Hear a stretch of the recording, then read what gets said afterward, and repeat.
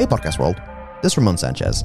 I'm an associate clinical social worker out in California and host of Destigmatize, a roundtable mental health podcast where professionals I know, members of my community, and some of my friends can discuss topics worth destigmatizing. For this episode, we are highlighting National Recovery Month, and to do so, I've invited some of the staff at Bakersfield Recovery Services. My first guest is Gilbert LaRoque. He is currently the Executive Director of Bakersfield Recovery Services. Gilbert is a graduate of California State University Bakersfield's Drug and Alcohol Studies program and has been in recovery for 15 years. Gilbert acknowledges the importance of giving back to the community, doing things right, and trusting the process. I've also re-invited Charlie Van Der Voorde, who has previously shared his overcoming of addiction, incarceration, and homelessness. Charlie is back as both an entrepreneur and certified registered alcohol drug technician at Bakersfield Recovery Services.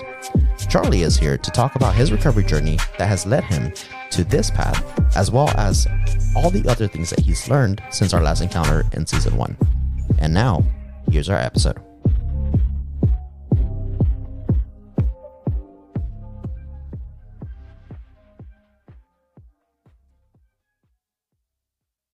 All right, Destigmatize Season 2, Episode 7. I'm here with Charlie and Gilbert. What's going on, guys? Hey, what's going on? How's it going? Chilling, man. Charlie, welcome back, dude. Well, thank you. It's been a long time. Yeah, it's been a while. So, Charlie, you did an episode with us on Season 1, so that's pretty cool. I'm glad that you're here. So, you're actually the first guest I've actually invited back. So, I don't know if that's a good thing or a bad thing. I don't know. If I did my research and data, I think I was also the highest viewed video too. The hell up. Just saying. It was not even like that, man. I'll actually pull that up. I actually think that's a lie. I think you actually had one of the top ones. Well, yeah, the highest rated, I think. You may have been the highest viewed. Viewed. Yes, viewed. Yeah, good stuff. All right, so I do want to go ahead and congratulate you, Charlie, and your family on your new role with Bakersfield Recovery Services. You were with Flood Ministry before, and I also want to go ahead and congratulate you guys on your ventures with Next Gen Game Truck. Thank you. Board of directors with the Golden Empire Transit. Yeah. Sir, you're kind of doing it all, and you're pursuing your higher education. So I'm doing a lot right now. Yeah. Yeah, man. I don't want to leave out. I don't want to leave out that I'm also on the board of Stewards Inc. as well. There you go, man. Busy guy. Very busy. Yeah. Working alongside Gilbert right here, helping the community. Yeah. There you go. All right. So I need to know, is there anything that's off limits on this episode? Are you guys open books? Open book. Yeah. All right. So again, the title of this podcast is Destigmatize. And I know that you guys, you guys are here because we're going to talk about Recovery Month. And, September is Recovery Month. We're kind of coming towards the end of it, but that doesn't matter. This could be an ongoing conversation throughout the year. Yeah. So you guys have been in remission for a while, right? I have been in recovery for 15 years. 15 years. So the reason why I called back, why I contacted you, because I had a relapse 186 days ago. Yeah. So I thought it'd be Recovery Month. Come talk about it. Let people know, you stumble, you get back up, you can push forward still. Yeah. You don't have to hold down. It doesn't have to hold you down. You don't have to sit on it. You can pick yourself up and move forward. Yeah, absolutely. Yeah, and it's difficult to go ahead and talk about this, especially because there's such a big stigma around it, which is ultimately why I asked that question, is there anything that's off limits? Because for some people that are, in recovery, there may be some stuff that they may not want to get triggered. Is that fair to say? Fair to say. Yeah. I think it's interesting the fact that, we talk about, we talk about Recovery Month, and we talk about the importance of understanding that recovery, it's good to bring it to the forefront all the time to understand that there are millions of people that live in recovery. My recovery is every day. There's no way I can't not make it a part of my life from the minute I wake up to the minute I go to sleep, even probably while I'm sleeping. It's my life. And for recovery, I have to not be able to look I have to be able to look in the rearview mirror and kind of identify where I've been, because it leads me to where I'm going. So it's real hard for me to understand off limits, because I don't think you could run a great program run a program without understanding that sometimes the truth is really ugly and your past isn't, but it's That's part of your story. It's part of your story, and it's part of your recovery, and it's part of where you're going. Yeah. Yeah, definitely.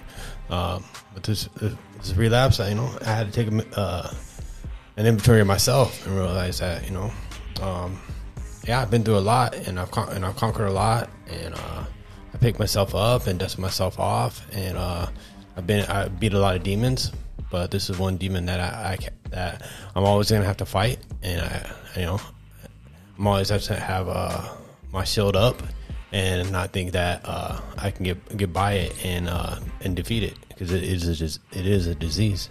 Yeah, 100%. Yeah. You guys have kind of briefly touched base on it, but I've asked my guests every episode of the season, who are they? So just kind of going with that theme. Who is Gilbert? Who is Charlie? Go ahead, Gilbert. Wow.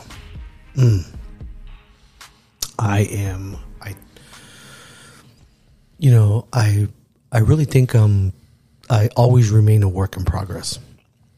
I have to live in the moment, and I have to keep things as simple as I can to figure out who I am. Because it isn't always, I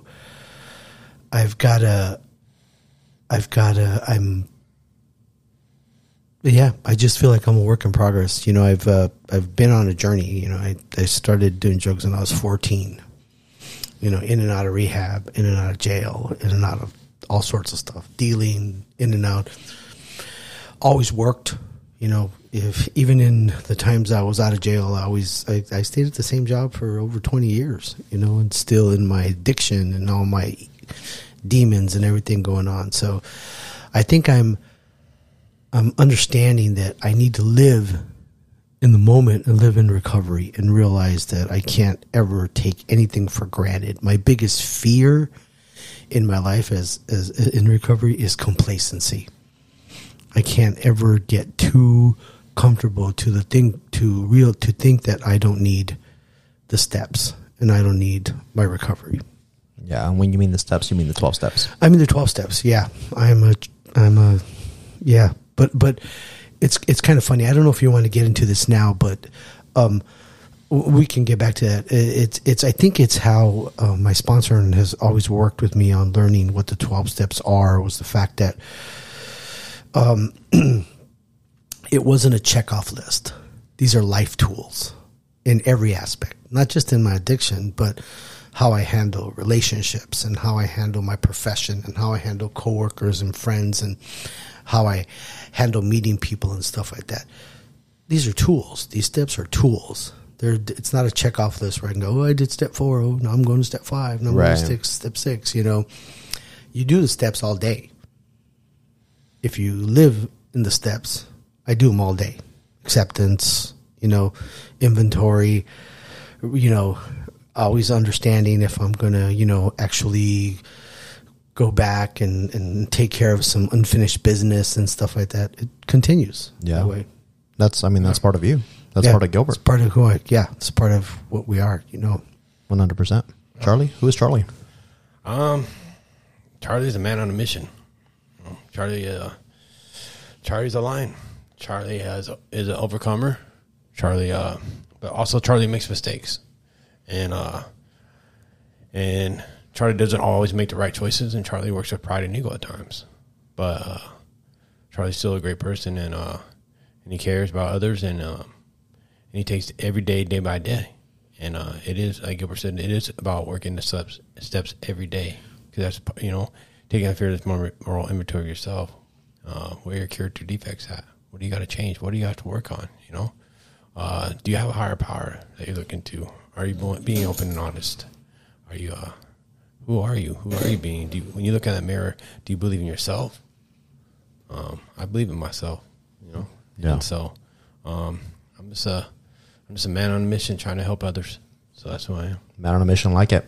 Outside of the individuals you guys shared talk to our listeners about your guys' personal journey and what led you guys to be employees at Bakersfield Recovery Services. Repeat the question. Yeah, like what led you to Bakersfield Recovery Service? Like, talk about you. What's your history? Yeah, what led me to Bakersfield Recovery Services? Well, this man sitting beside me, Gilbert, led me to Bakersfield Recovery Services. But for my personal mission is, when I made a change within myself, and that change, I will say a change isn't always easy. A change takes time. It takes habits. It takes changing things about you. And so, with that being said, I wanted to when I made that change, I wanted to be able to help others. And when the opportunity presented itself to work at Bakersfield Recovery Services to help people struggling with addictions as I have myself, or I am, I took it. And so I am very honored to be able to work beside my coworkers at Bakersfield Recovery Services, learn from them, work with our clients, and teach them the skills, coping skills, and tutelage or knowledge that I've learned in my journey as well. Yeah, because I mean, you've done it all, man. I mean, you've been in jail, you've been, you've been in the streets, you've banged before. Yeah, but that was a part of me. It's not who I am, but it was a part of me. But that is my story. I spent 15 years in incarceration in and out of prison. I've hung out with some bad guys, but I've also hung out with some good guys as well. I've been on the streets. I've lived on the riverbed before. I've been homeless, but I also had the opportunity to change, and I changed. When I changed, I gave it all to God, and I surrounded myself with people that were very supportive of me. And at the same time, I had to cut everybody out that wasn't. And I think that's one of the hardest things for people to do. Yeah, it's tough. Is to cut out the people that are negative for them. Yeah, for sure. They don't understand whether it's family or not. You got to go. Yeah, because it's about me and my recovery. It's not about you. If you want to be part of my recovery, that's fine. But it's about me and my recovery. Yeah, for sure. Gilbert, you're the executive director of Bakersfield Recovery Services. I am. So talk to me about, what got you to Bakersfield Recovery and, your journey.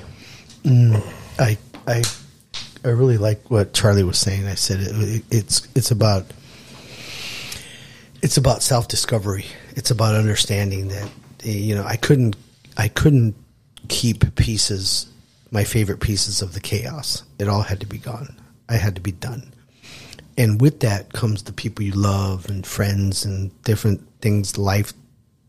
You got to just say no. I gotta move forward in my life. And I remember this guy from New York. His name was Mike, and he was just I went back to rehab 4 or 5 times. And I remember they would look at me like, oh, here he comes again, Mr. Know-It-All, Mr. gonna come and try to, and he would say.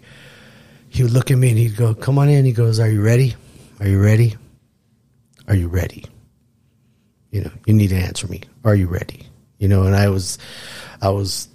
yeah, I think I'm ready. If you say you think you're ready, you're not ready. But come on in and let's see what we can learn this next phase of whatever. To people who much is given, much is expected. So I think recovery is about being of service, and that's what led me to BRS. I'm at a really blessed time in my life. I've been there. I've been waking up in alleys and all that stuff. I've been through that journey, and every path I took, I know has led me to where I'm at today. I came to Bakersfield on a fluke. My wife got a job here and said, listen, let's move to Bakersfield. We're going to finish off. And I thought, what a great opportunity. Something new. I can get away from all my nicknames in the neighborhood. And where are you originally from? Tucson, Arizona. Okay. Tucson, Arizona. Yeah. Born and raised, 6th generation, Gotcha. And, left for the military, came back. Thank you for your service. Thank you. Just lived in a bunch of just chaos. Didn't get into recovery until I was 48 years old. Just back and forth. And I just thought this was a great time, man. I'm gonna be of service and give. So I went back to school at the age of 55 and decided to become an intern at Jason's Retreat, right on the east side of, some of the most amazing men and women and mommies and just people just trying to get their lives, trying to get back on track. And that's what it's all about, man. How can we help you learn those tools and get back on track, and it's about being a service. I can't, you got to be able to give it away.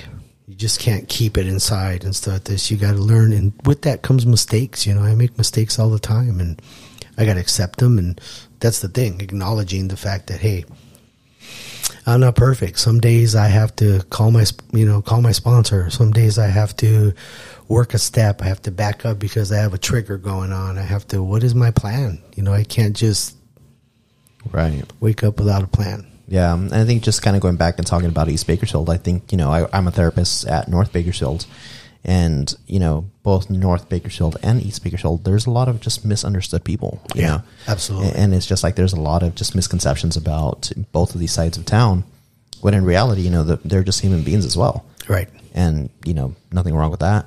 And, just kind of going back to what you were saying about, and for both of you guys, that you guys are highly achieved men that have been able to go ahead and have successful careers at this point in your lives, and you guys still have sponsors.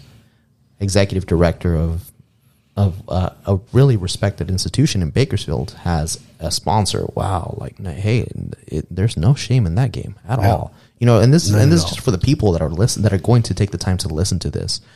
I don't think there's any shame in it. No shame in that at all.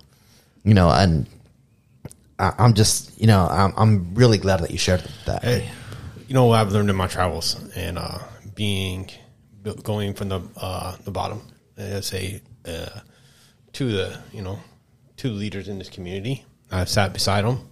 I sat in circles with them. At one point, I was like, I shouldn't be here. This is not where I want to be. Not where I don't want to be. It's not where I shouldn't be, right? Kind of like imposter syndrome. Yeah, imposter syndrome a little bit.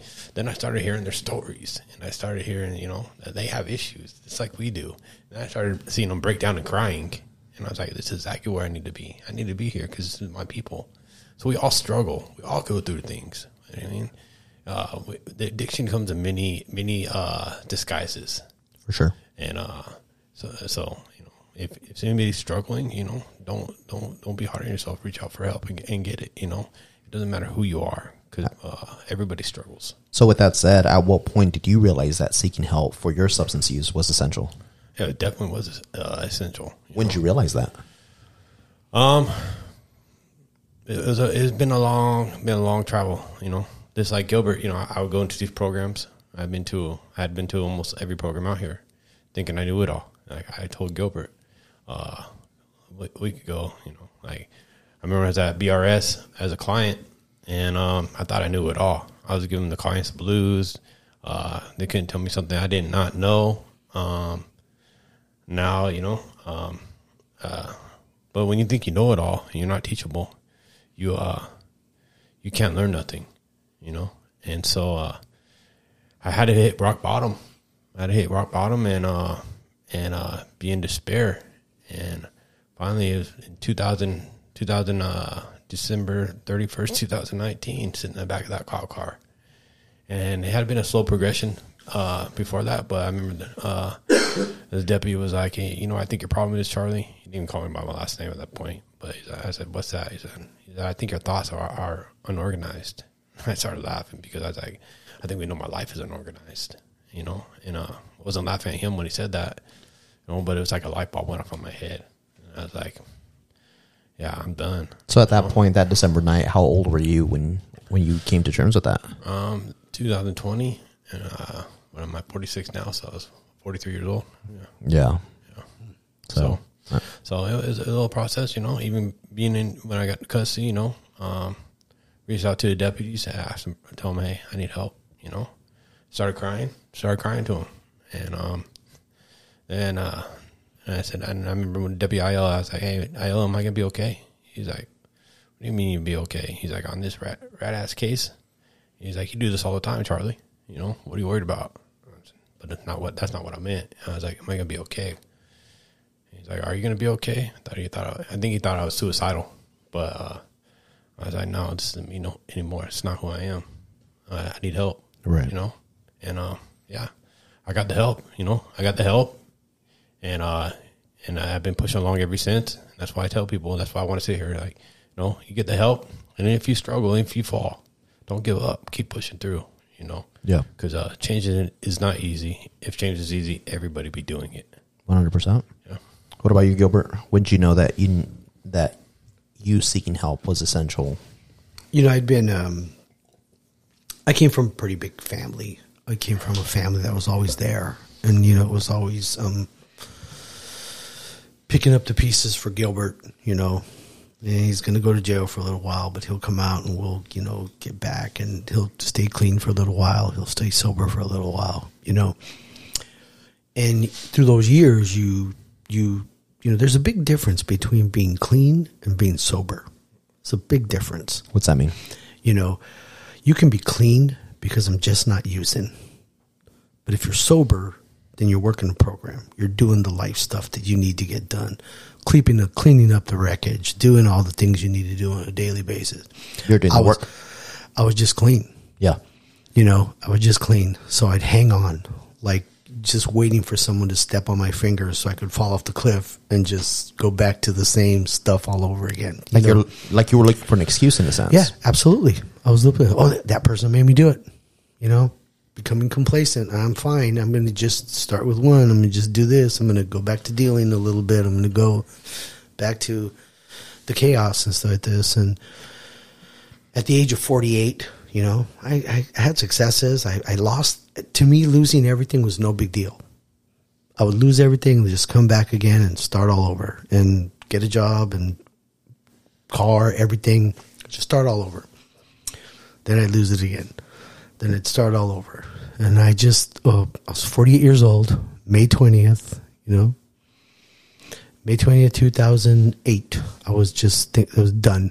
I was just surrendered. I just woke up and I'd been in some chaos. I'd gotten arrested and I'd gotten away with, they didn't find some drugs in my car. And they had gone through it, let me tell you. They had just gone through it. But I think they were so tired of dealing with me that they took my car away and got out of jail and just decided. And I remember looking at some of my family members and they were just like, God, really, dude?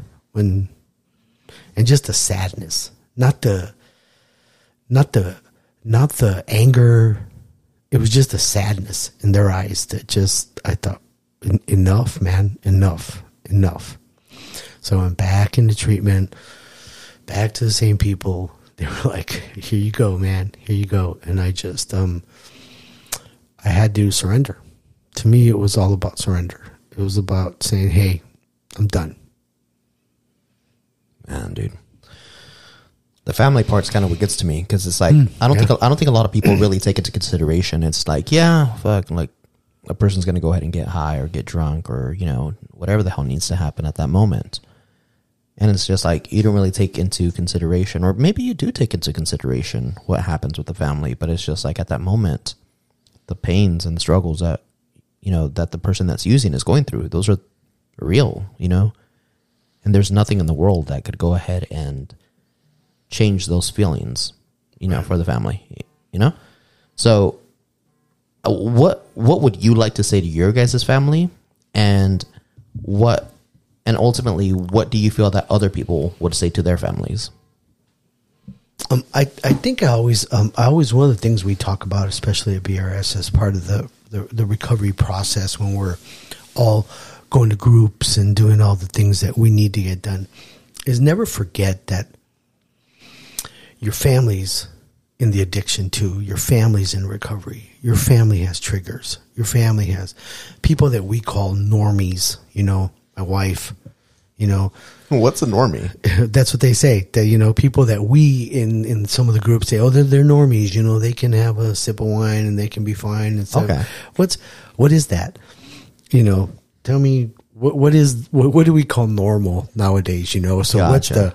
the normie of not being in recovery, working the 12, not being one of those millions of people that gets up every morning and does the thing and has a sip of wine and can stop and be done with dinner and go on with their lives and take care of their kids and go to school without forgetting their kid at school, because they're drinking too much or whatever. Right. That's what, so, but they have triggers. Your family has triggers. When I start closing up, or I'm tired, or my mind's in a different set, your family starts having triggers because they remember what led to the next step. Yeah. They start wondering what's happening. They start wondering what's going on. So to understand that my family's in recovery, I'm not the only one in recovery. I've affected this whole circle of people who love me and who care about me. They are now never asked for it. They never asked for it. And they're in recovery right now. To be aware of the fact that when I start closing up, or I stop communicating, or I'm a little tired today, my wife's the first one. Did you call your sponsor? What's going on here? Why are you acting like this? Did you better figure this, you better own what's going on, and you better work whatever. Go pick up your blue book. That's what she tells me. That's what she calls the AA book, the blue book. Go pick up the blue book over there and read whatever you're reading when you read in the morning and stuff like that. It's about that. It's about honesty of knowing that, hey, listen, you know what? I'm feeling shitty today. But I need to understand that, I got to express to people I love that, hey, I'm feeling shitty today. Yeah. Yeah. I piggyback off that. That's exactly true. For a long time, I didn't want to express if I had a bad day because I didn't want to hear, "Are you okay?" Now I express that I'm at a bad day. And I do get phone calls or texts. Hey, you okay? Let's go to lunch. Let's go. You need to talk. No, but it's because of my addiction and the trauma I've projected onto other people. Right. Is why that is. But it's also because they care and they love us. Yeah, right? of course.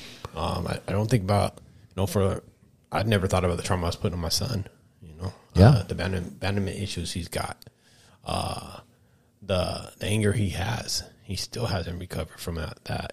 We still don't talk to this day. The people, the family members I have pushed away. Yeah. We don't think about that. And then when I came in recovery, I thought everything was going to be hunky dory and everybody's going to come back into my life. And it's not the case at all. It's been a whirlwind. I've had to learn to set boundaries with myself and with family, with people I've hurt in my family, because they're so hurt that they're still trying to hurt, that they're trying to hurt me back, and if I'm not careful, that could lead to a relapse, For sure. So I've learned the family dynamic is very, very, very real, because you're not your addiction, you're not the only person in your addiction, your family is in your addiction with you. Yeah, 100%. Like they say, when you go to prison or you go to jail, you're not the only one doing time. Other people are doing it with you. Or in recovery. Yeah. Or when you go to treatment, you're not the only one doing treatment. Yeah. Right, 100%. I mean, just kind of hearing your relapse within 186 days ago, that was recent. Yeah. That was between this episode and the last episode that we did. So it's just like, your family, the people that are in your lives that are dealing with it on a daily basis, they see that, and it's kind of like, it definitely impacts them 100%. Yeah, definitely. Like last week, somebody called it. I was like, hey, I'm having a tough time, in this transition I'm having with work, and then they got a call and they say, hey, let's go talk, let's go to lunch, and I was just communicating with them, but it's just people are just aware of what you do and how you what you say and how you present yourself. Right. So, were you surprised at the level of support or the level of, or whatever it may have been? It could have been support or guilt that your family gave you when you did relapse. I was more guilt. I had more skill on myself than I believe in other people. You know? Gotcha. They, I have a lot of support in this community. Yeah. That I didn't know about. You know, a lot of people have supported me that I don't even know who they are. I don't even know their names. You know, I am surprised about that. Yeah. You know? But it just shows that, you know, it shows that this community cares. People care, and that's what I mean. Like, when you say that, you know, everybody can understand somebody's struggle because they're probably struggling in some way themselves. Yeah, for sure. And so, but yeah, with my girlfriend Michelle and her daughters, you know, they seen that, and you know, and it bothered them, and we had to sit down and have a conversation about it. And I had to be open and honest about it. They had known previously about my past, but when this happened, you know, I really had to take in. I really had to filter everything that was going on in my life. Yeah. And I would see from afar how they would watch how I acted when I come from work, or what I say, or my reaction to things. Yeah. And so, you know, yeah, you have to be very very cognizant of the people in your life. 100%. Yeah.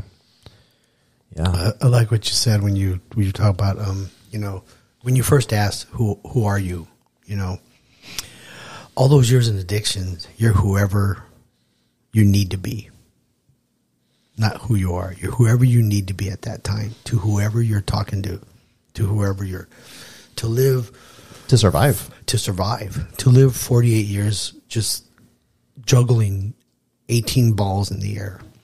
And then when one falls and they all come down, and who am I supposed to be today? You know, you can't remember, you know, you can't remember what you told someone. You can't remember what you said. You know, you can't remember. One of the greatest things about recovery is I don't have to remember anything. You know, I'm at the age where, hey, I forgot. What did you say, Charlie, yesterday? What were you telling me? You know, and it's all good. You've earned that. Because it's honesty, you know, yeah. And it's about living in that. It's funny. We do a lot of things, and we do what the 7 habits of life, you know, and we talk about stuff like that. And one of them heading down the road, you know, is, you know, it's number 1, you know, it's, you know, just letting go of the past, making sure that you live in the future, all that stuff. But the one where it says all the time doesn't heal everything. If people tell you that time heals everything, bullshit. They're bullshitting you. Yeah. Time does not heal everything. There are people that will not forgive you. You can go, but wait a minute. I'm doing my amends right now. Let me show you my piece of paper. You're supposed to. They don't give a shit. Right. You know, I went up to somebody, hey, I am so sorry for what we did. You know, I'm coming up with my little amends list. And this guy just looks at me and goes, get the fuck out of here. I don't care what you do. I don't ever want to look at you again. What? You know, wait a minute. You're supposed to. I'm not supposed to do anything. You know, right. Time doesn't heal everything. Sorry, that's reality. Sometimes it's not about them. It's about you. It's exactly. That's where I was going. It comes back to inside. It's about you. Yeah. It's not about them. It's about you. It's about you forgiving yourself. Right. So that you can go on. Right. There are other people that won't forgive you. What other people think of me is none of my business. Yep. Right. You know, it just isn't. But ultimately, it's you being able to forgive yourself. Exactly. It's being able to understand and forgive yourself so that you can go through that whole stuff. Yeah, you know? 100%. Yep. Yeah. I personally fear that there's a societal perception towards individuals who are dependent on substances. And there's a taboo when you see someone in the street spinning around that there are a few people out there who know what those people are battling through. You know, ultimately it's a disease, and it's not one that's easily combatable versus, you know, like someone that goes out and gets a flu shot and your symptoms are gone the next day. Substance abuse isn't like that. You know, how do you feel society's perception of substance users influences your journey, whether in seeking help or during your own recovery? That's a really good question, man. I feel that a lot of times I try to give it the point of view that, you know, people do know what that people need to be educated on what that person's feeling. We've all felt that. we may have not gone to that extreme. The guy on the street, all high, doing whatever. The people, I'm on the board at the Fox Theater. When I walk around downtown, there are people I know. Some of these people are former clients, and some of these people are whatever. But it's about acknowledging someone and about calling them by their name, looking them in the eyes, and it's about educating the people who kind of say they don't understand, because we've all had that stuff in our head, that right. Isolation, that fear, that nobody wants me, that nobody, what am I going to do next? What am I doing out here? That whole loss of control or whatever. We've all, and I think, and I feel that now it's more about, let's talk about it. Let's communicate. I'm not afraid to tell you where I've been. I can't be because then I won't go anywhere. I won't move forward if I can't tell you where I've been, so everybody's been there. We felt that fear. This person just went there, but if we just talk about it and we just educate and we realize that, no matter who I am or where I live or, I've been there. We've been there in one way or another. So what you're saying is that someone that may be in recovery or that may be clean or sober, right, as you described it. Mm-hmm. So an individual that may be listening to this at this moment, that may be clean or sober, should have a conversation with the normies to go ahead and educate them that I'm a human being too. Right. This is who I am, man. My name is Gilbert. I am a man who, you can talk to me, Right. Yeah. And these individuals, they may look dirty, present dirty, because that is what they have to do in order to survive at that moment. That's absolutely right. But that's the extent of it. They don't have anything that is theirs outside of what may be, and that's kind of what I was going to with regards towards society having a taboo. I think people are pissed off because of the fact that, there's a homeless person that has a, shopping cart filled with their items, and there may be some items that may fall on the floor, which contributes towards, the just pollution of the area or whatever it may be. Not really understanding that this is what they have in order to survive. And it's easier to judge and have that conversation versus being able to understand the story. From my experience, people don't want to have that conversation. They want to bark. They want to judge. But they don't want to sit down and have an open, deep conversation about it. Because as you're saying that, these people, somebody may be standing on the street, waving their arms, talking to themselves, right? Right. Classic schizophrenia symptoms that may be substance induced. Maybe. But I also believe that we talk to ourselves in our head all the time. We're processing different than they are. 100%, man. We're just processing differently.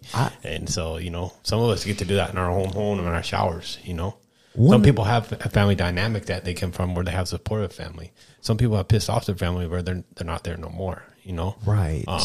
But what is their story? Where can we help at? I want to say, we talk about downtown because downtown for Bakersfield is one of the worst. But somebody that has a true heart, and I'm not trying to promote it, but Cassie Biddle of Casey Steakhouse, she's dealing with the homeless all the time, breaking her locks, doing feces everywhere, but she loves them the same no matter what. Absolutely. And she sits there and she sits down and have a conversation with them and tries to get to know them. If I wish that everybody in our community would have a heart like that, you would think a lot different. 100%. So, and I think there's the part where I understand people, and I think it's about continuing the education. It's about continuing the conversation. Is there? I get that all the time. I'll go to dinner and people come up to me and go, "Hey, come on, man, what are we gonna what is the solution to this drug and homeless? What? I don't know. I help the next person that comes for help, and we educate and we talk about it and we discuss it and we go on to the next thing and we help and be of service as much as we can. Is it ever going to go away? We got to be realistic. No. But learning more, we can help more, we can spread the word more, we can educate a little bit more, we can be a little more tolerant, we can understand that that is someone's brother, son, father, uncle, you know. How long the war on drugs been around for? It's been around forever, right? Just comes in different different waves, different forms, different chemical compounds are different now. Yeah. It's cheaper now. Right. The chemicals they're using now to cut the dope or substances with, and the amount that they're is easily accessible to get now, and because of how cheap it is, it's just frying the brain. Yeah, 100%.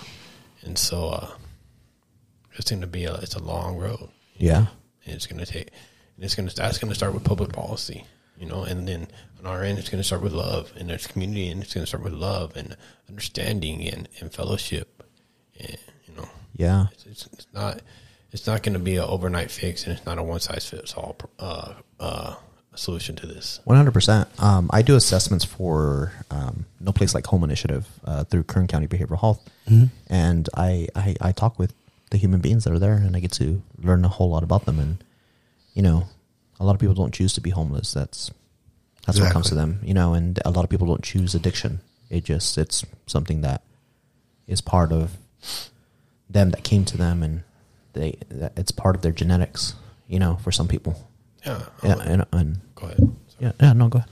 So my dad was an alcoholic. My mom was a drug addict, and but I was raised by my grandparents, and I didn't want nothing to do with my dad or my mom.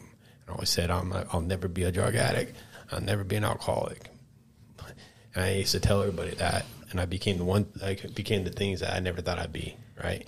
And that's the family genetics that you're talking about. That was actually going to be my next question. What are some of the misconceptions you had about recovery before you started your own journey? So you kind of answered it. Yeah. I thought it was easy. I was like, man, my mom, I was a young kid going from motel, no stability, going to my dad's on the weekend, always drunk. I'd have to sit on his lap and drive him home from, where we're at. How old were you? When I was driving my dad, probably about 7 or 8 years old. I'd be sitting on his lap. Yeah, you're surviving. Yeah, alcohol, everybody thinks alcohol is okay, but it takes its toll on families a lot more than people understand, So, yeah, back in the day, I was like, I'd never be like them. I don't know what, and so, but I didn't realize what kind of disease it was at the same time. I didn't know how bad it had affected my dad and my mom and what it's done in their lives.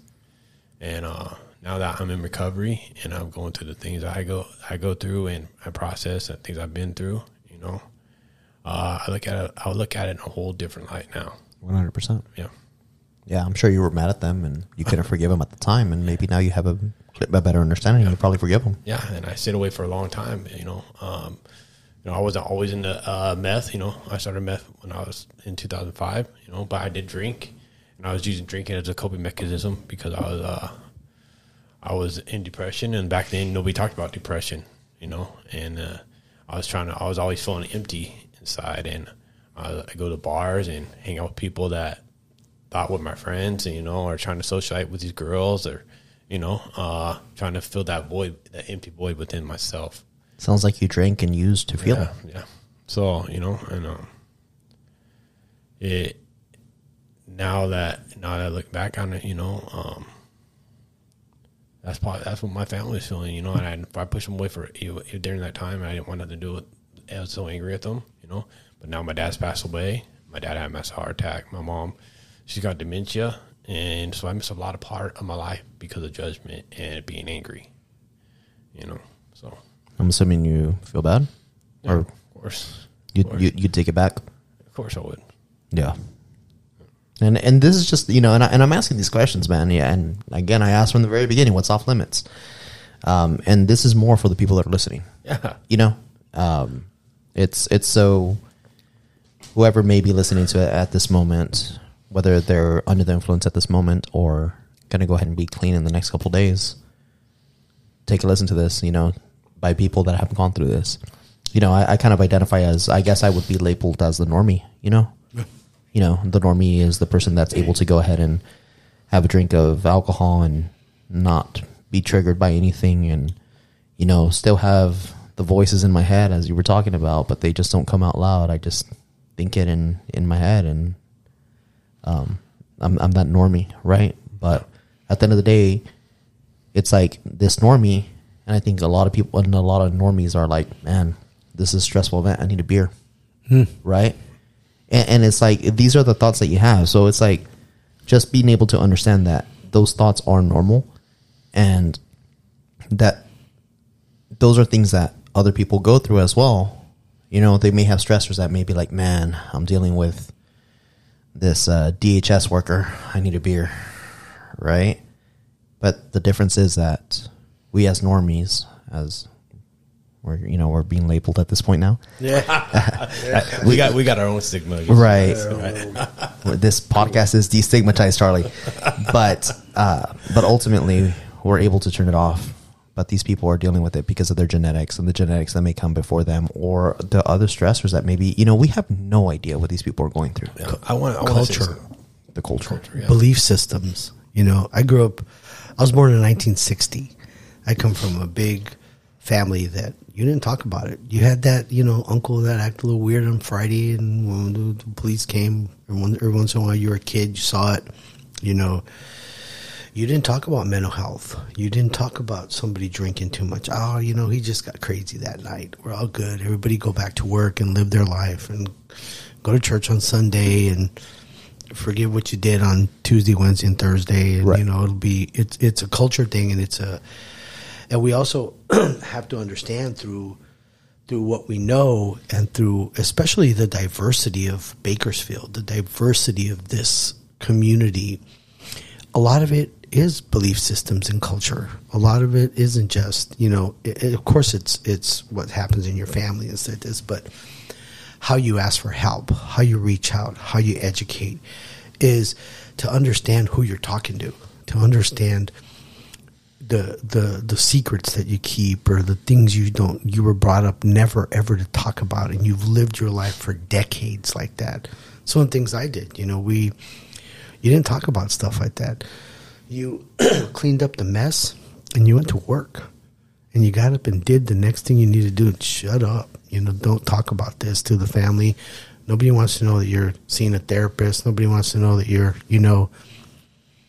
culture, mindset, belief systems. Go ahead. No, go ahead. So I know we talk about substances and people homeless or somebody having a mental breakdown with substances, but a lot of society doesn't understand that alcohol is one of the leading causes of preventable deaths there is. Binge drinking, a lot of people just sitting at home, going to the bar, leaving. What if that drink caused you to hit somebody and kill a kid? What are you doing to your family dynamic when you're drinking? What are your kids seeing? What is your wife seeing? It comes in, the stigma comes in a lot. I think people don't understand that, it's time to destigmatize substances and look at the whole picture. Substances this isn't meth, heroin, fentanyl, trying to think of something. Help me out here. Cocaine, cocaine, Oxycontin. That's what I was looking for. But it's also alcohol, prescription drugs. A lot of people understand. It's easy accessible, right? Absolutely. And that's how a lot of kids get started. Teenagers get started. 100%. And as we talk about, National Recovery Month, and again, this is just September is just a spotlight to go ahead and just put it on the map. But I mean, this could be any month. This could be at any point in at the time. And it doesn't necessarily have to do with just substances, Recovery Month, they could also do with individuals that deal with pornography addictions, with gambling addictions, relationship addiction. Yeah, relationship addictions, sexual addictions, 100%. Yeah. So, I mean, ultimately, there's no shame in just being able to go ahead and ask for help or you need it. No shame at all. You know, and that's kind of where we're at. You know, kind of moving on to the recovery and healing aspect of our episode. I want to talk about in what ways has being in recovery transformed your life and your perspective on recovery. Well, I can say for me, you know, I kind of touched on it with my family, my parents. You know, I'm not judgmental as I was before. You know, I was very judgmental. Very judgmental against people that did drugs. I didn't want nothing to do with them. I thought everybody was a bad person, you know. But now, once I've had once I've lived that life myself, you know, it's definitely changed my perspective. And when I said earlier, you know, I've been around bad people, I've been around good people. You know, I mean that, you know, in that lifestyle, yeah, I was around bad people, but at the same time, I was around good people too that were just lost, like I was. Yeah, lost, and they didn't know. They didn't have no other way out. And I encounter people at the BRS every day, you know, that they don't know. Sometimes they don't know where to start, you know. And we are the place for them to start, you know. And at the same time, like, man, all my family, that's all they do. So and it was how hard it is to tell somebody, well, you got to get rid of your family. You know, you're going to have to cut them off first, you know. It's not that fucking easy. It's not easy at all, man. So, yeah, I hope that answered your question a little bit. Yeah, 100%, man. Yeah, what about you? Yep, I think it's navigating. Well, I think you know this in your job. It's about navigating the conversation too. You know, Gilbert, fuck what I know, man. I don't know. Yeah, you talk to me like I don't know shit. Okay, how do you be able to, you know, tell someone just, you know, got to get rid of your family, got to get rid of that, you know. So I think recovery has taught me the fact that it's a journey. It's patience, it's compassion, empathy, it's slowing down, you know. Maybe sometimes it's just me that I'm at that age now where I can kind of slow down a little bit and I can take some time to listen a little bit and say, listen, you know what, boundaries, gosh, this society has no boundaries. We TikTok and social media and stuff like this. Where are your boundaries as a person, as a human being? As no is no. Yeah.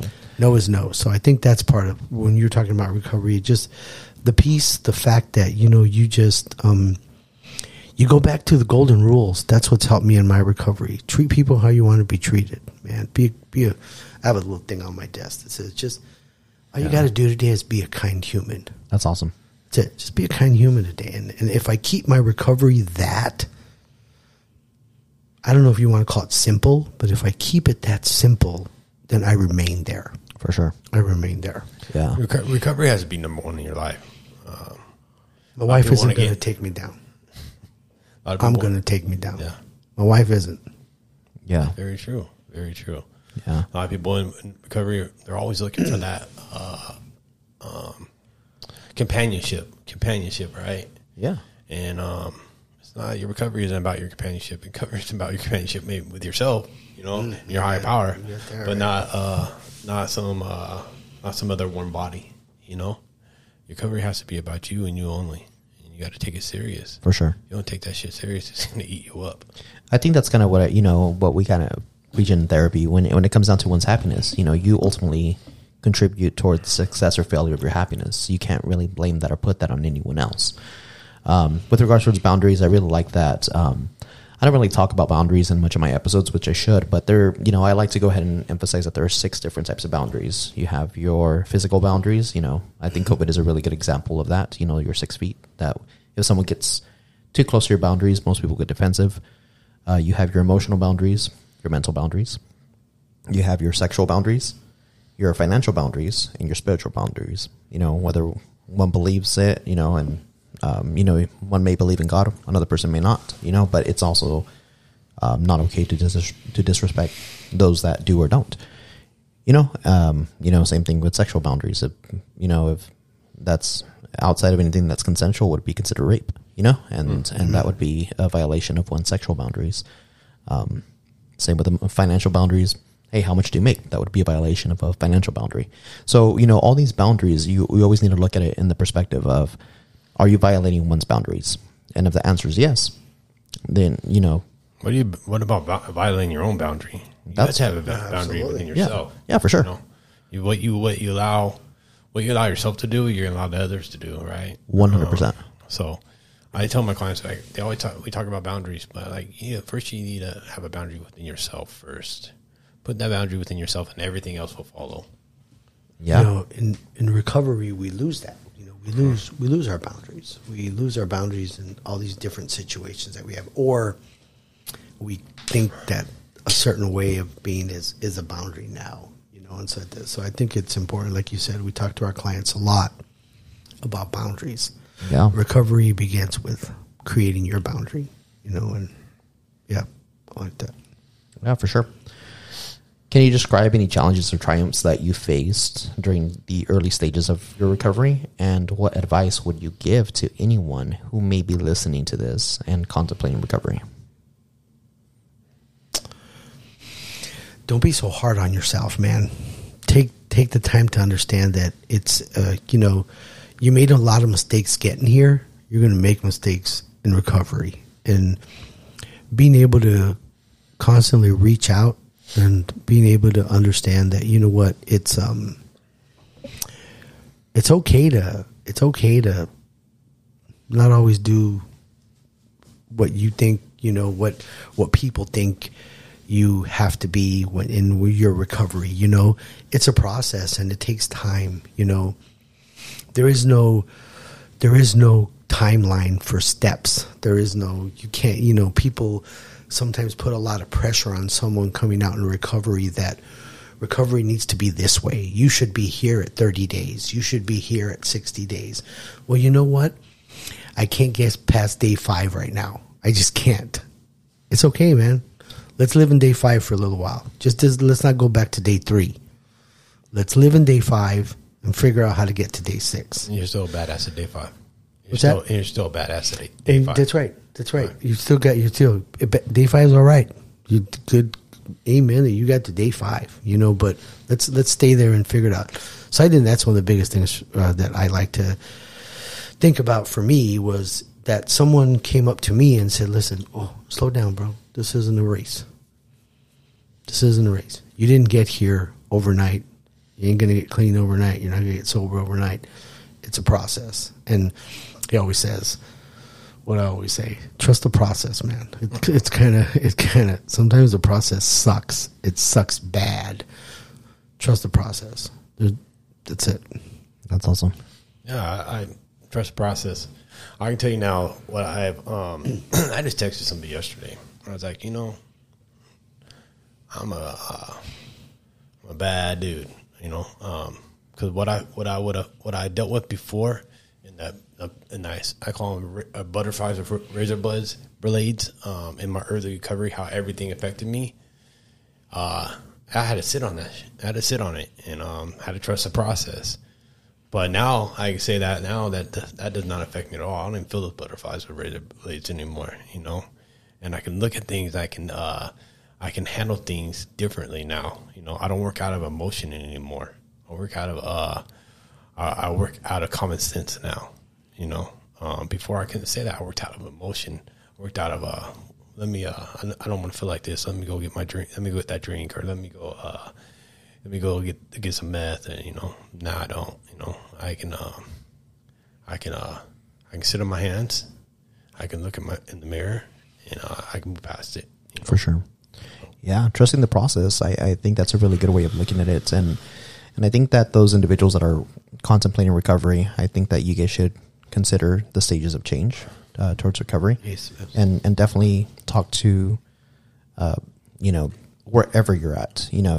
In this particular episode, we're talking about Bakersfield Recovery Services, but if you're listening to this wherever you're at nationwide, just go ahead and find your local substance use service provider and talk about the stages of change: pre-contemplation, contemplation, preparation, action, maintenance, and relapse. You know, and that's part of it. So talk to them about that. Are there any techniques or tools that you have learned in your recovery that you still implement in your daily life?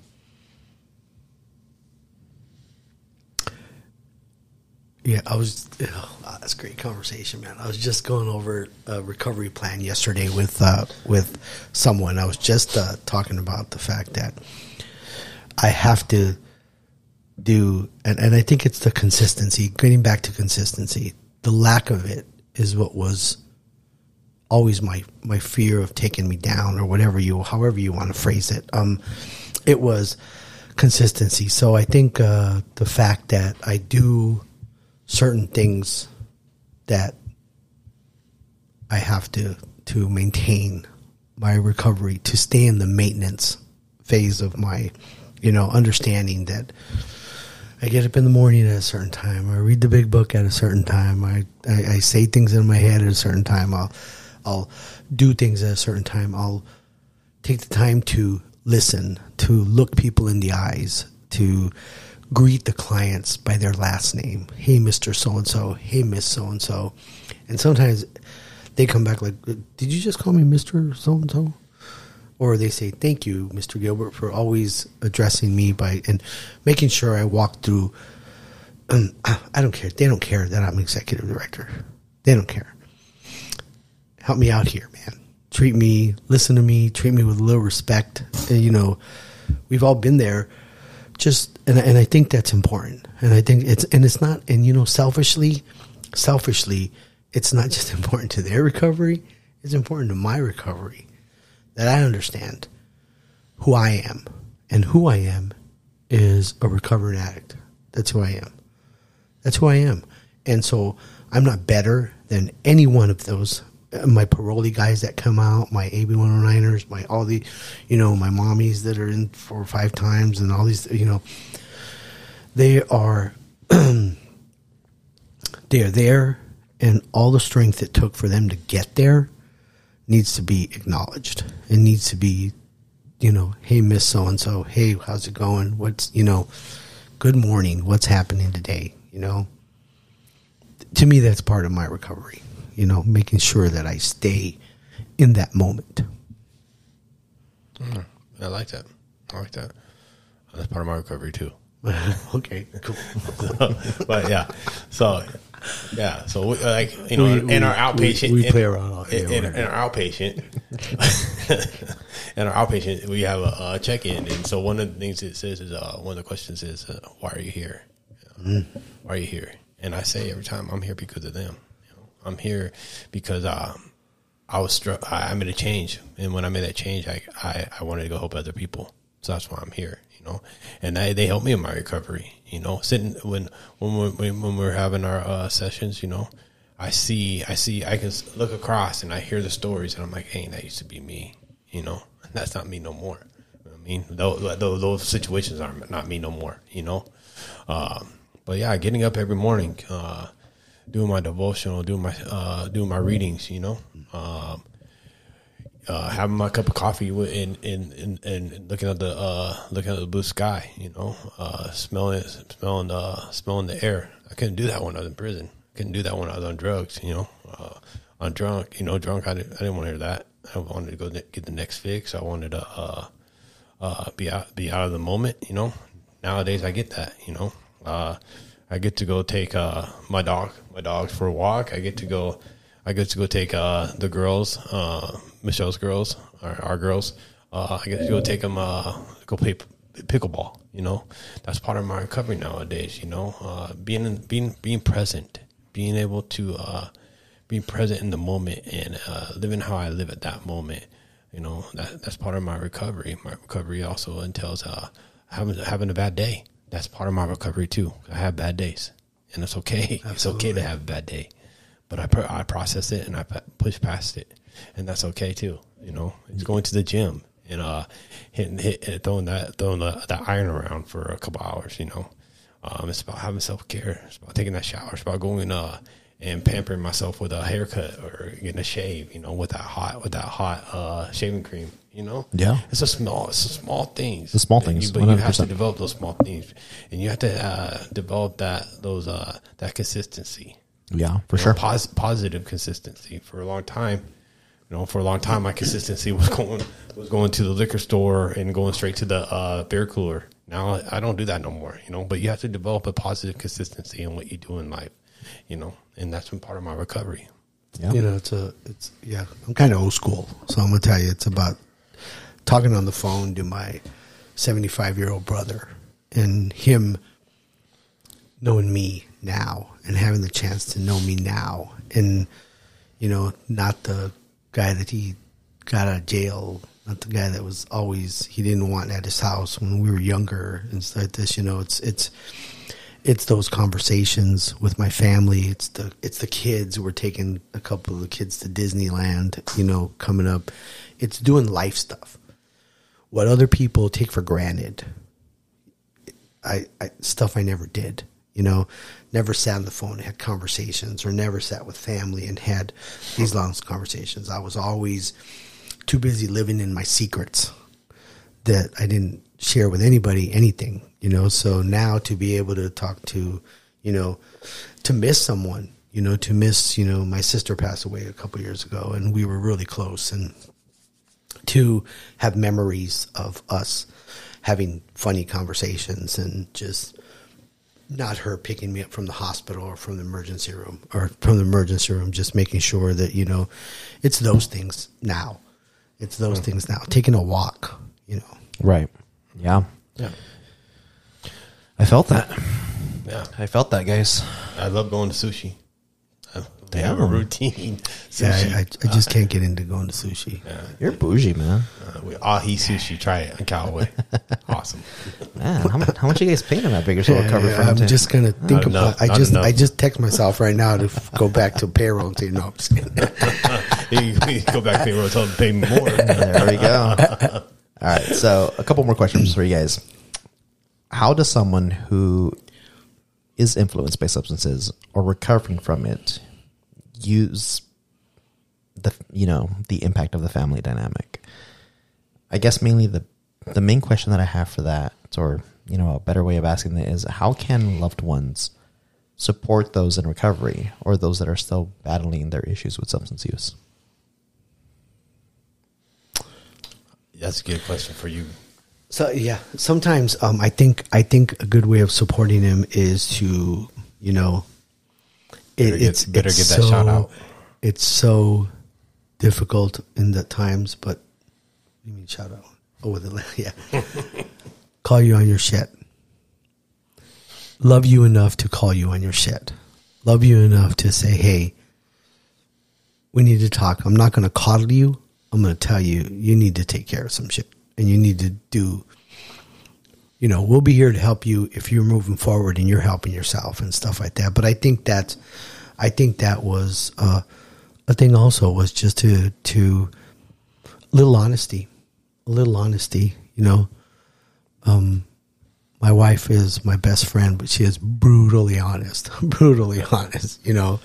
and so it keeps you, that honest love. That's not always pleasant, and it's not always, leave it to Beaver stuff. It's kind of, am I too old to be? No. Does anybody even know what Leave It to Beaver was? But that's okay. I do. Yeah, I'm more Fred Savage, but okay, there you go. But yeah, I think you hit the topic on the head. You need people to be honest with you. You don't need people to coddle you, because coddling is a form of enabling, right? Now, I would say that give love and affection, but at the same time, family members have to learn how to set the boundaries too, and we have it's about moving forward. Yeah, go ahead. No, we have these great family nights where it's about boundaries, and and you can see the things light up in the mom's eyes when they're sitting there next to their kid, and I need some boundaries here, and then the Kid comes in a couple days later. You know, my mom won't answer me back. She won't bring me this. She won't bring me that. She said to wait till Thursday. What? You know, and it's, wow, good. I'll tell you what, it's that tough love that got me. I mean, once I got in there, and like I said, my supporters, you know, and it's like they give me tough love. They weren't, you know, but at the same time, when I came in, I said I want to work for everything I get. I don't want nothing given to me, you know, because when things are given to you, they can be easily taken away from you, right? Yeah. You don't appreciate them as much.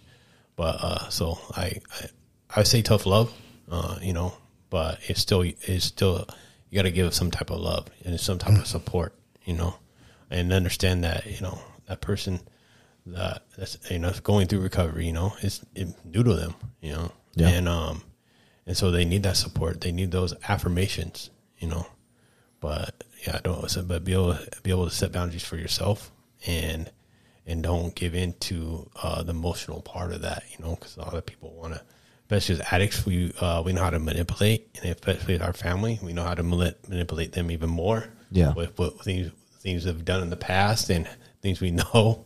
So yeah, I would give love and support, but learn how to set boundaries. So it sounds like, I mean, one shouldn't be patient. One should be direct more than anything, or should one be patient as a family member?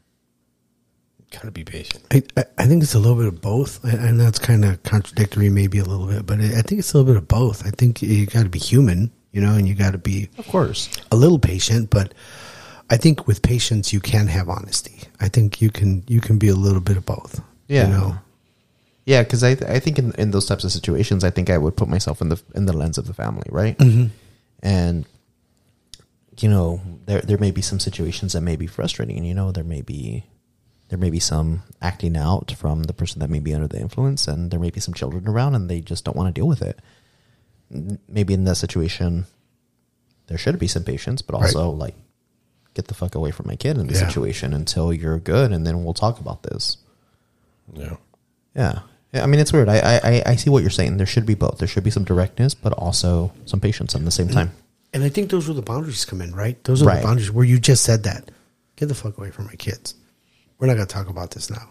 You need to go, or you need to, you know, we'll take this, but don't, you know, don't come around the kids when stuff like that's going on. You're right. I think there's a little bit of both. Yeah. A couple more questions for you guys. I think this kind of goes into the theme of my podcast, which is called Destigmatize. Why do you believe that there is still stigma associated with substance use and mental health? And how does this affect those who are seeking recovery? Well, how do I think there is? Well, because of the fact of pretty much, and I think it goes back to, again, fear. I think it comes from fear. Fear of acknowledging, fear of understanding that, you know what, it is not co-occurring disorder. Mental health, co-occurring disorders, whether it's substance use disorder or it's mental health or it's both, which they're intertwined, but they're intertwined. There's no economic, there's no gender, there's no society situation, there's no, and I think once people accept the fact that it is not, it's not just the people in a certain part of town. It's not your socioeconomic situation, your status. I said, you know, and I think people are afraid to talk about it because automatically they feel society categorizes where you are, who you are, where you're from, you know, and stuff like that. There are people who are brilliant, who are up there and, you know, that are dealing with mental health every day. And there are people who are not, who are dealing with substance use disorder or having another situation. You can't judge. I don't know if you go that simple, a book by its cover or whatever. Do you understand what I'm trying to say? 100%. It doesn't discriminate. It doesn't discriminate. It doesn't discriminate. It doesn't matter where you're from, who you are, where you came from. And I think that's one of the fears. So I think it's fear a lot of times that prevents people from getting help or talking about it. It's the fear of man, what's going to happen to my life, to my job, to my family, to people I love? What's going to happen to, so I'll just live in this darkness until I can't anymore. 100%. And also disclose a little bit about myself. I'm addicted to being a perfectionist in some senses. For example, I think my biggest thing is fantasy football. So I stopped playing fantasy football because of my personality, my addictive personality in that sense. And let me explain. When I was playing, I played fantasy for 3 years. I lost my first year, and I won my other 2. And the reason why I won my other 2 is because of the fact that I am so I fixated on the waivers. The moment that I would lose sleep, it would affect my work. I would stop working because I would be like, oh, I got to get on waivers, and I got to go ahead and pick up my players. And I would listen to podcasts. I would watch ESPN religiously. I would watch Sports Center, all these things. And it was addictive. And I made a choice. And people there's some people that laugh at me because I do this. But I made a choice to never play fantasy football again. Because it was so impactful to my life. Mm. And I made the choice because I became so addicted to that, to this desire to win, $200 in a course of 16 weeks. My time is not worth $200. But I made that choice, and people give me shit for it now. But I think you're right. It comes back to that fear. I'm not ashamed of telling that story. I'm okay with talking about it. My addiction may be a little bit different compared to some people, and it may be silly. Really, that's an addiction? But it was my addiction. So. Well, it prohibited you from working, right? Did it prohibit you from having with relationship with your significant other? Did it take the time out? It did. 100%. So, watching football, being live, and then the players getting hurt and me getting upset because the player got hurt, instead of recognizing, hey, this individual's a human being. Fuck my fantasy stats. This individual got hurt. This human got hurt. Yeah. I think stigma with mental health a lot is that crazy. Back in the day, it was always, oh, you're crazy. And that term crazy, a lot of people don't want to be labeled as crazy. A lot of people see people on the corner having those episodes. Oh no, I'm not that person. But I might be acting out like that person, but you have an illness like that person. And so. People don't want to come forward and admit it.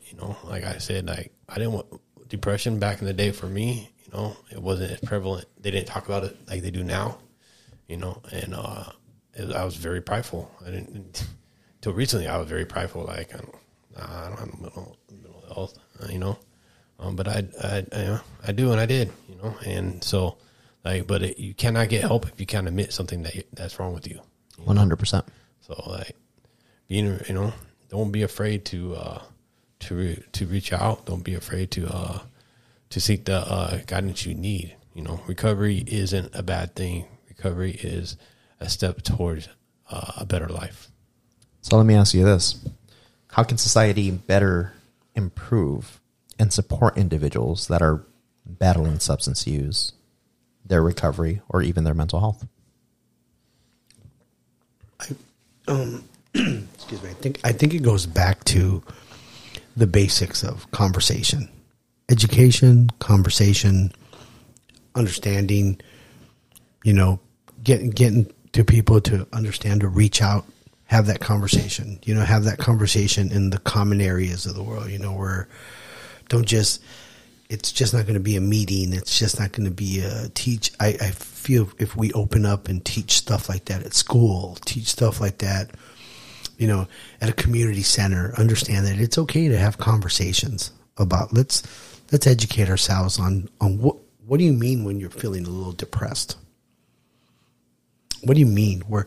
How do you identify the fact that maybe I'm drinking a little too much right now? But why am I drinking a little too much right now? What's going on? I'm not getting my hours at work. I'm not doing this. I'm not communicating. You know, my children are, something's going on with my son. Something's, you know. So conversations about understanding what escaping is and what, you know, what am I doing to make, you know, maybe, and I think that's where it starts with education and conversation. Yeah, I fully agree on that. It's about joining the conversation. What people don't know about, you know, they don't care about. And, you know, they only see the actions of it, right? But when you're educated about something, you have more knowledge and you can understand things better. Yeah. So it's about, you know, how many times in this community do we actually have a conversation, like a community forum conversation about mental health, where the community comes in. You know, we see it happening with leadership in our community talking about public policy, but what about the people? What about the people? Yeah. What about the people? You know, how many of these kids are in school that are struggling with mental health? You know, there's a lot. Right. And so where does it help? Where are the parents? How are they educated on this? How are they educated to help their children? You know, where it starts with communication. Join the conversation. Yeah. I mean, even something as basic forms. like with kids, you know, kids using vape pens nowadays in schools and just having that conversation instead of disciplining the child, you know, which, I mean, of course, there may be some discipline that's needed, of course, but also being genuine and asking, yo, what's going on with the kid for them to feel the need to resort to using a tobacco vape pen, you know? Yeah, peer pressure. I mean, that's not, I agree with you on that, but me and Gilbert went to an organization, a company in Delane with Lost Hills, and they learned that some teenager took like 8 gummies, you know, but didn't know what they were. Yeah. You know, Yeah. if they don't know, if we don't know, and we're not educating, then, you know, For sure. they're lost. Yeah, there shouldn't be a taboo in just having these conversations. These, Yeah. you know, we should. The fear of talking about it. Yeah. 100%. I'm going to give these last couple minutes of our podcast episode to Bakersfield Recovery Services. Talk to me about some upcoming projects or initiatives that you guys are excited about, or some initiatives and projects that you guys have done that maybe other counties, other states may want to incorporate. I'm excited about the fact that we're changing our process of being able to get out in the community and educate people a little more in different environments. We're able to reach out to companies and corporations that have employees that may be dealing with certain situations in their family, and being able to reach out to them and say, listen, we can just go have a conversation. We can go have a conversation about something. We've been to Lost Hills. We've been to Fresno. We've been to Delano. We've been to Wasco. We've been to Arvin. We've been out there kind of just showing a presence.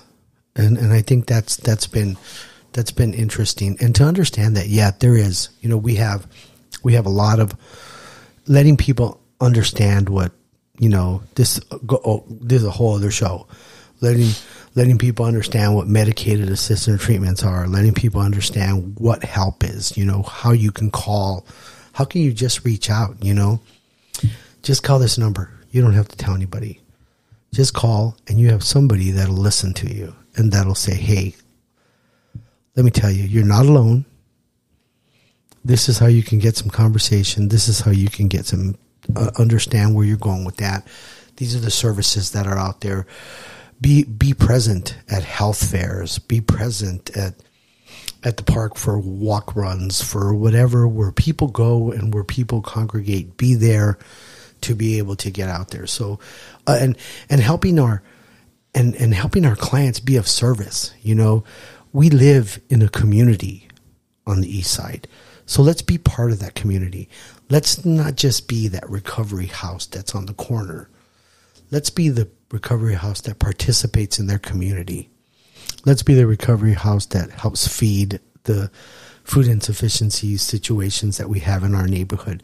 Let's have them understand what it's like to work in the garden and help other people while you are getting help yourself. Reach out, let's live in our community. Let's not just be housed there. Gotcha. Yeah.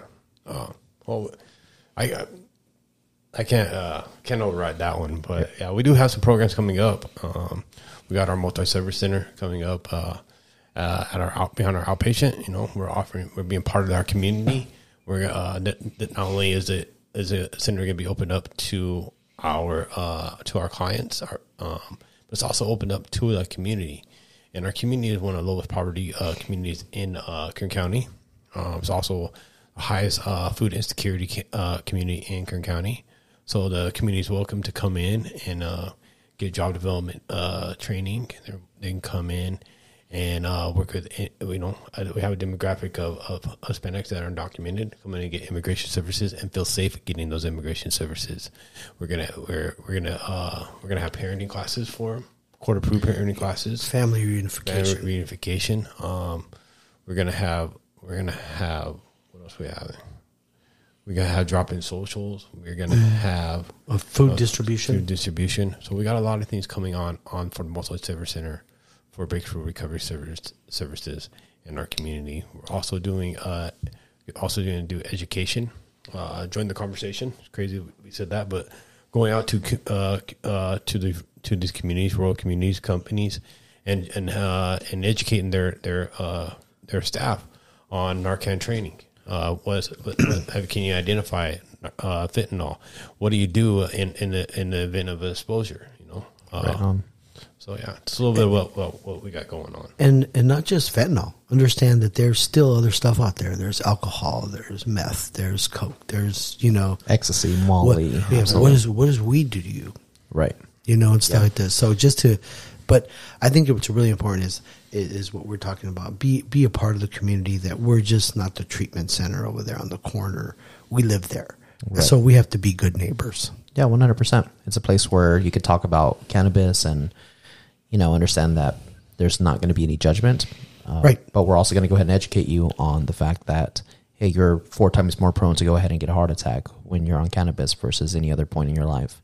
So those types of conversation. So yeah, just because I have it in front of me, I'll go ahead and give a quick shout out to your organization. You can find more information at BakersfieldRecoveryServices.com. They're located on 531 Knott Street in Bakersfield, California. And their phone number is area code 661-325-1817. Is there any other information that you want to go ahead and give out regarding Bakersfield Recovery? I think that's great. Reach out, call us. No judgment. Just want to know some stuff. We'll be there to help you. Right on. Reflecting on your journey, is there anything else that you would like our listeners to know about recovery, mental health, or your work at Bakersfield Recovery Services? Or anything that I should have asked you, or that you wish that I would have asked you during this episode? I think it was a great conversation. Reach out for help. Yeah, reach out for help. I would say, for those that are fearful against whatever they're feeling, whether it be families, jobs, don't be afraid, because the longer you wait, the worse it's going to get. And change is not easy, but it is rewarding. So don't be afraid. Trust the process. For sure. All right. This is season 2, episode 7 of Destigmatized Mental Health Podcast. You can go ahead and find this episode and any other episodes on Apple Podcast, Google Podcast, iHeartRadio, or wherever you listen to podcasts. Gentlemen, thank you so much for your time. Really appreciate it. Thank you.